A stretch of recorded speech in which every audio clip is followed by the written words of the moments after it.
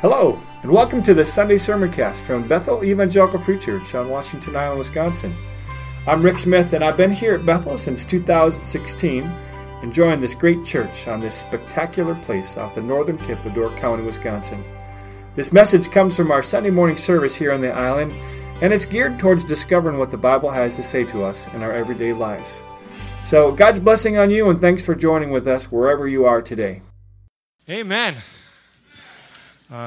It is great to come, and thank you so much for your song today. Just delightful to hear the word and to hear the Lord lifted up this morning. Well, we are gathered here to worship the Lord, and we come to look at His word. A story first. There once was an old man who lived high above an Austrian village along the eastern slopes of the Alps. He'd been hired by the village council many years ago to clear away the debris from the pools of water up in the mountain crevices that fed the lovely stream flowing through their village. With faithful, silent regularity, he patrolled the hills, removed the leaves and branches, and wiped away the silt that would otherwise choke and contaminate the fresh flow of water. By and by, the village became a popular attraction for visitors. Graceful swans floated along the crystal-clear stream. Picnickers gathered along its bank, and the view of the water from local shops and cafes was picturesque beyond description. Well, years passed. One evening, the council met for its semi-annual meeting. As they reviewed the budget, they noticed a small amount that was being paid to the keeper of the spring. The village treasurer asked, "Who is this keeper of the spring? Why do we keep him on the payroll year after year? No one ever sees him. Have any of you ever met this man? For all we know, he is simply taking our money and doing us no good whatsoever. In my opinion, this person is no longer necessary." Well, everyone agreed with the treasurer, and the council voted unanimously to dismiss the old man. For several weeks, nothing much changed. The village went about with its business as usual, but by autumn, trees began to shed their leaves. Small branches snapped off and fell into the pools that fed the stream, hindering the rushing flow of sparkling water. One afternoon, someone noticed a slight yellowish-brown tint in the water. A couple days later, the water was much darker. Within another week or two, a slimy film covered sections of the water along the banks, and a foul odor was soon detected. The swans left the village, as did the tourists. The economy of the village was in serious peril. Likewise was the health of the village, as many were getting sick from drinking the water. An emergency meeting of the village council was held. After much discussion, they realized their error in judgment, and they hired back the old keeper of the spring. And within a few weeks, the beautiful stream came back to life. The swans and visitors gradually returned, as did the vitality and well-being of the little village in the Alps. Well, the keeper of the spring had a job, which, as the village council thought about it, didn't think it was very significant. And yet, when he was no longer around, the entire village seemed to suffer. I tell that story to start this off with because sometimes things seeming significant to us, and yet there's something truly significant that's going on with them. That because of these particular things happening, people are ministered, things happen, and this happens within the church as well. Sometimes we look at those people who do the things up front, those beautiful singers just minutes ago. That is great and that's wonderful. The preacher who does mostly a decent job. But what about everyone else? Is that the only significant thing? What else is there? Well, we've been looking at the book of Acts, and as we've been looking at how the people who are followers of Jesus are trying to live out now without Jesus, what it means to be followers of Him, as well as to continue to tell others, this Jesus who was crucified has been raised, and He is the Son of God, and He is the Lord. How do they do that? How do they keep doing that? Well, certainly it's with the work of the Holy Spirit in their lives. We saw in chapter 2 that the disciples waiting in that upper room were filled with the Spirit and began speaking. And we saw a group of about 120 explode after Peter brings a message to over 3,000, and then it continues to grow and develop. And with the growth and development and the rejoicing and the sharing of their lives, there is also some conflict that comes with the local authorities and difficulties and as well, sometimes, as great as things are, well, sometimes in the midst of the good things, there's difficult things.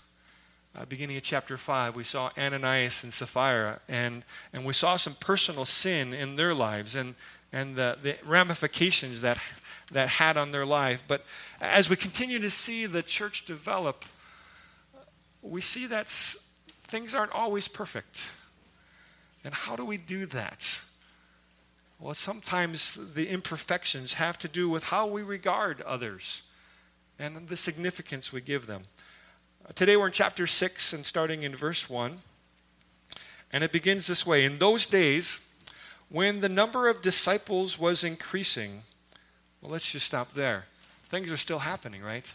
More and more people are coming to follow and live their lives for Jesus. They're coming to as part of the fellowship and the gatherings. And again, there's over 5,000 people in a city that may normally be about 100,000 people. This is increasing and developing. And so as the days and the numbers of disciples was increasing, the Grecian Jews among them complained, or could be called grumbled, against the Hebraic Jews because their widows were being overlooked in the daily distribution of food. So the 12, that would be the 12 apostles, Peter, James, and John, and the 9 others, they gathered all the disciples together and said, "It would not be right for us to neglect the ministry of the word of God in order to wait on tables. Brothers, choose 7 men from among you who are known to be full of the Spirit and wisdom. We will turn this responsibility over to them and will give our attention to prayer and the ministry of the word." This proposal pleased the whole group. They chose Stephen, a man full of faith and of the Holy Spirit. Also Philip, Prochorus, Nicanor, Timon, Parmenas, and Nicholas from Antioch, a convert to Judaism. They presented these men to the apostles, who prayed and laid their hands on them. So the word of God spread.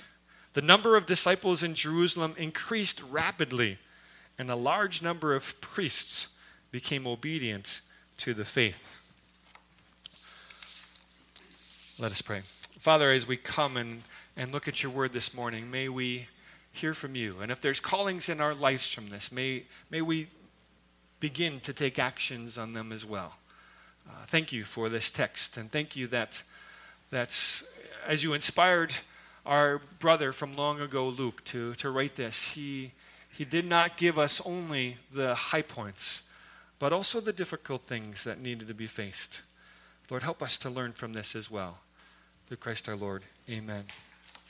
Well, a couple of points in this passage, and they're pretty obvious. Obviously, there's an issue that's going on. There was the Hebraic Jews and the Grecian Jews. These were people from Jewish background, all of whom had come to faith in the Lord Jesus Christ, but still had that background. And one of the things that was noted, we've seen again and again in the book of Acts, is that the community was caring for one another. They were selling property that they had. They were selling other kinds of things, and they were taking care of each other. This is what they were being noted for. Again and again, we come to this conclusion because, well, the text says they cared for another. They shared everything they had. But now in the midst of this thing, which was one of their hallmarks, we have some incongruity. That some apparently are being treated differently than others. And Luke uses an interesting word there, complaining, or could be translated as grumbling. It is the same word that when translated from Hebrew to Greek is what we find in Exodus when the people were grumbling against Moses. And for the person who is attuned to the text and the scriptures, there is this question. All right, that was the people of God, and God had rescued the people from Egypt, from the land of slavery, and was leading them towards the promised land. But in the midst of this, the people of God, who had miraculously brought out of Egypt, began grumbling against their leader Moses, and to some level God. And what happens over the history of the Hebrews is this ongoing pattern of faithfulness and then unfaithfulness. And now the church, this new kingdom, this new community, there's grumbling within their midst. And one of the questions to be raised is this happening again? Is this going to happen again? Will the community of faith, how are they going to respond to that? And one of the things we see at the outset is that the 12 gather all the disciples to say, this is something that needs to be addressed. We've got this grumbling within the midst. We've got concerns about how others are being treated. And so they come and they gather and they begin to deal with this. As I mentioned before, I love that this story is in here because we're not whitewashing our history. Sometimes we're tempted within the church and when community at large to take the bad things that are happening in our life or our bad historical events and just like, let's focus on the good. But that's not always our life, is it? Sometimes our life has difficulty and tension. I don't know if you've been a part of a church that has had that.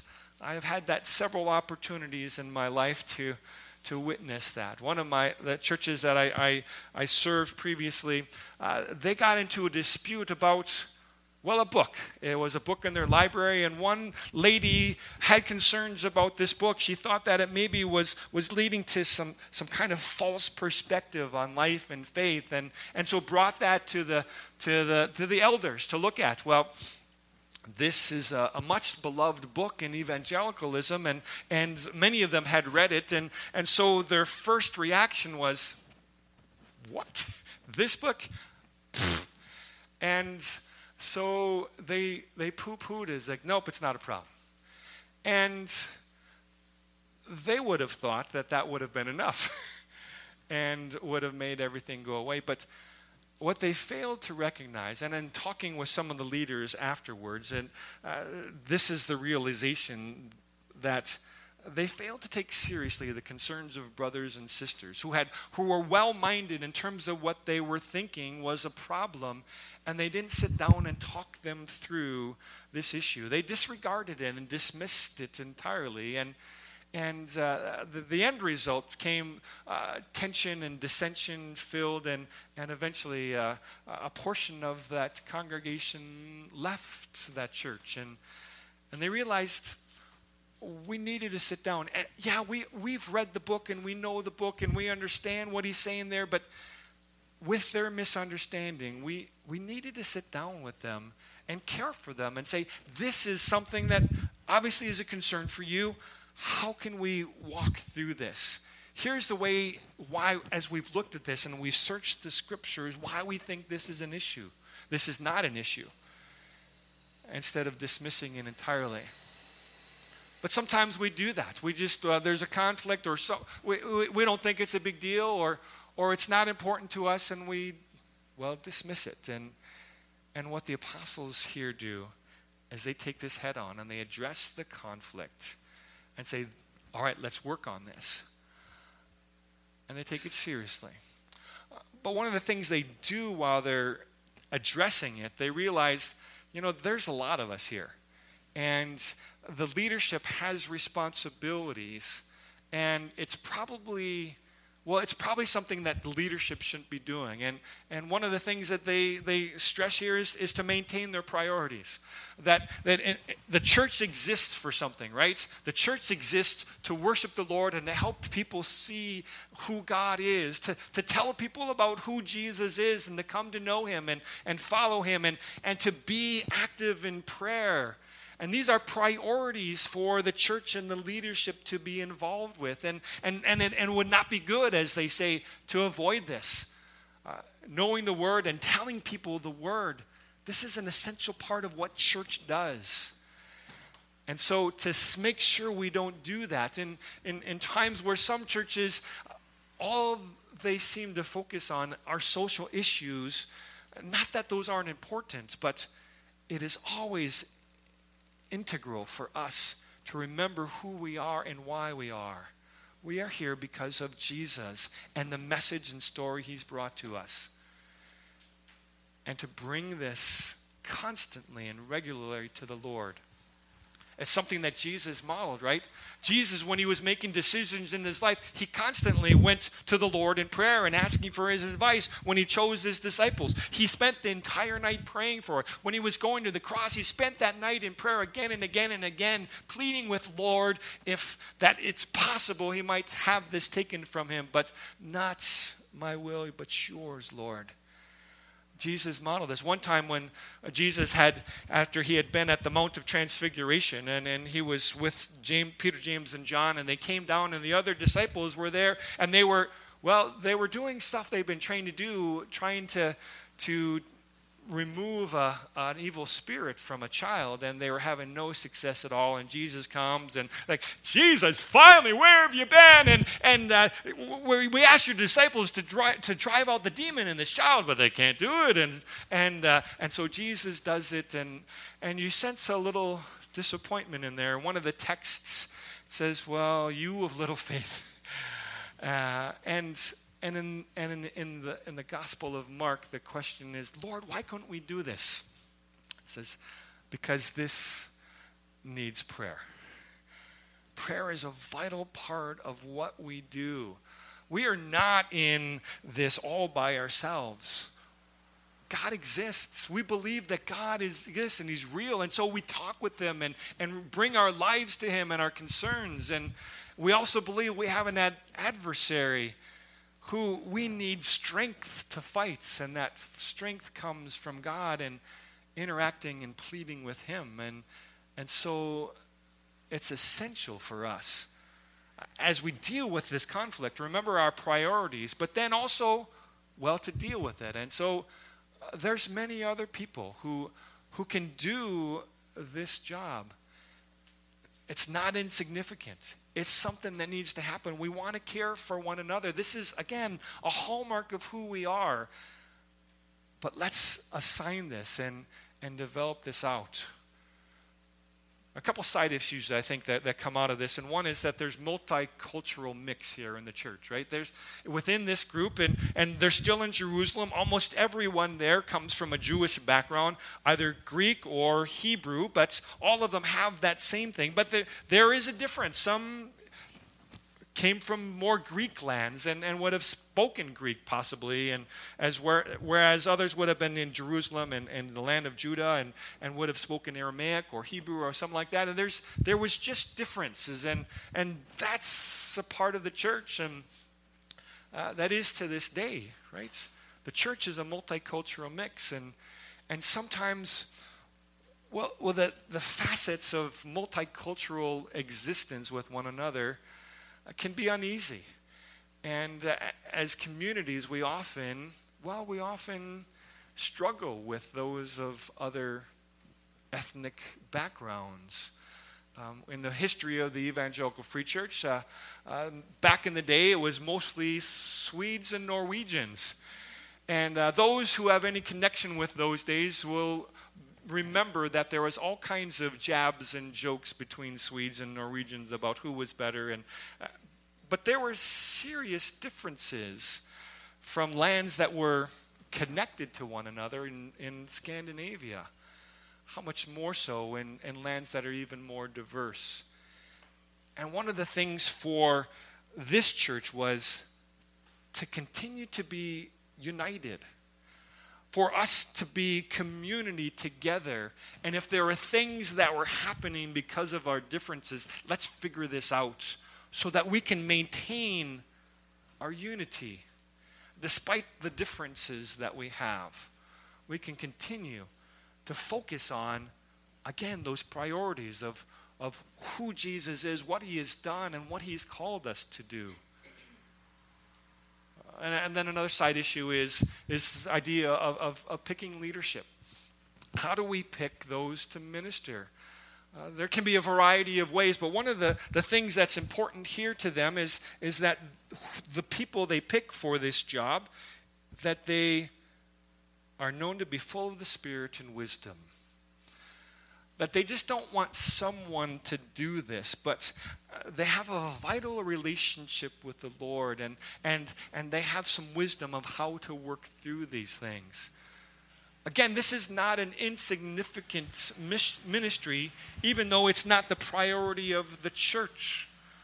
But let's put some good people on this. And so they pick some bright and intelligent and good, faithful people to be part of this. Again, because it was important. As we choose those who lead and guide and minister, it's important the connection they have with the Lord. But I think on the other hand, and again, as illustrated in the story, it's the things that we find insignificant that we're ready to dismiss. And sometimes we'll look at some people as maybe not worthy or maybe as insignificant. And there's an article in Christianity Today. This is from last May of 2018.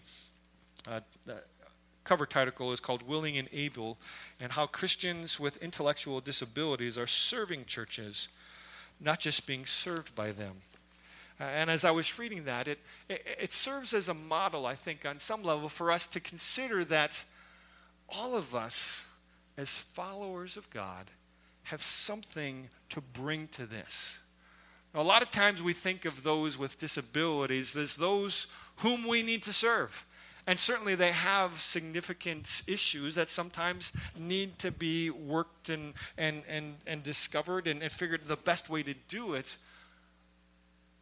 But they're fully a part of the body of Christ. God has created them as who they are and given them gifts and talents that they can bring to the entire body. And how can we incorporate all of us who are faithful followers of the Lord Jesus to use the ministry gifts that he has given to us?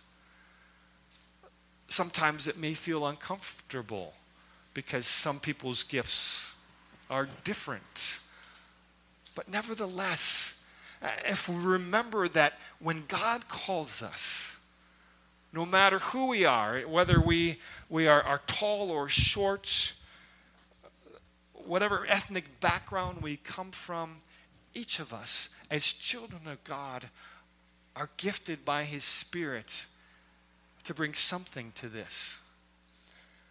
And so the question is, on two levels, where are you? What is it that God's doing in your life? And what is he calling you to do? Because you have a part in this. And if maybe some of it is growing up a little bit in your faith and maturing a little bit because you've just been taking it half-heartedly, maybe that's an encouragement to continue to develop in your faith and your walk with the Lord. But the second part of it is to remember that each of us has a part to play in God's church, that each of us are gifted. Each of us has passions and something to bring to this table of God's ministry. Well, this incident that Luke brings up, it could have been a first church split, couldn't it have been? It could have caused such stress and tension that different people went their ways. We're going to see that happen. We're going to see that happen even in the book of Acts. We're going to see that happen in the history of the church. And I think on some level, each time it happens, part of God's heart is hurt that his people are not getting this. And part of the challenge for each of us is, how do we prevent that from happening? How do we work today, despite what has happened historically, how do we work towards unity within the community of faith? How can we lift others up and build them up? And in all of this, maintaining our priorities on what God has called us to. We are here to minister to others with this story of Jesus. A story that we've received ourselves. And we bring it to others. We bring them the word. But we also pray. One of the things for this, with our elders, we've taken this idea of the priority of the ministry of the word and prayer. We talk about what God is doing in our lives, in our meetings, but we also pray for this congregation. For those of you who are members and regular attenders here, we have a list, and we pray through those regularly to lift you up, because this matters. Because we know that you're going through things as we are, and that you go through struggles as well as joys. But all of this, we recognize our Father in heaven knows us and wants us to bring ourselves to him. This is our call. And it's your call. What is God calling you to do? Who is he calling you to pray for and to minister to with your gifts? Let's stand for closing prayer.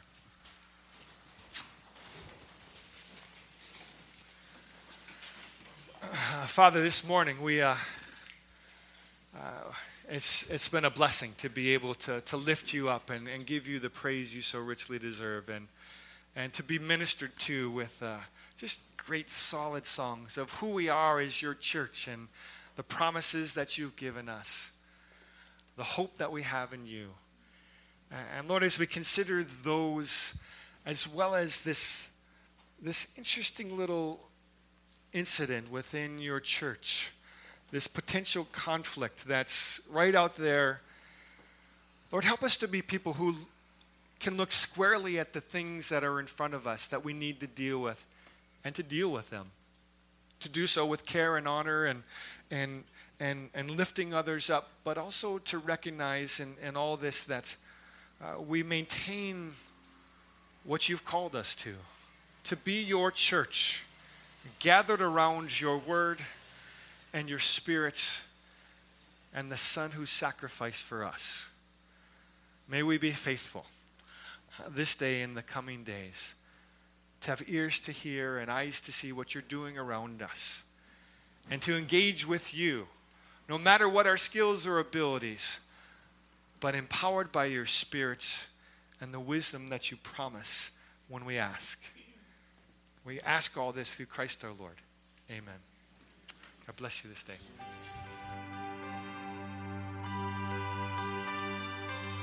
Well, thanks again for listening. And to learn more about how you can connect with Bethel Community Church, check out our website at islandbethelchurch.com, or join us for a service Saturday night at 6 or Sunday morning at 10:45.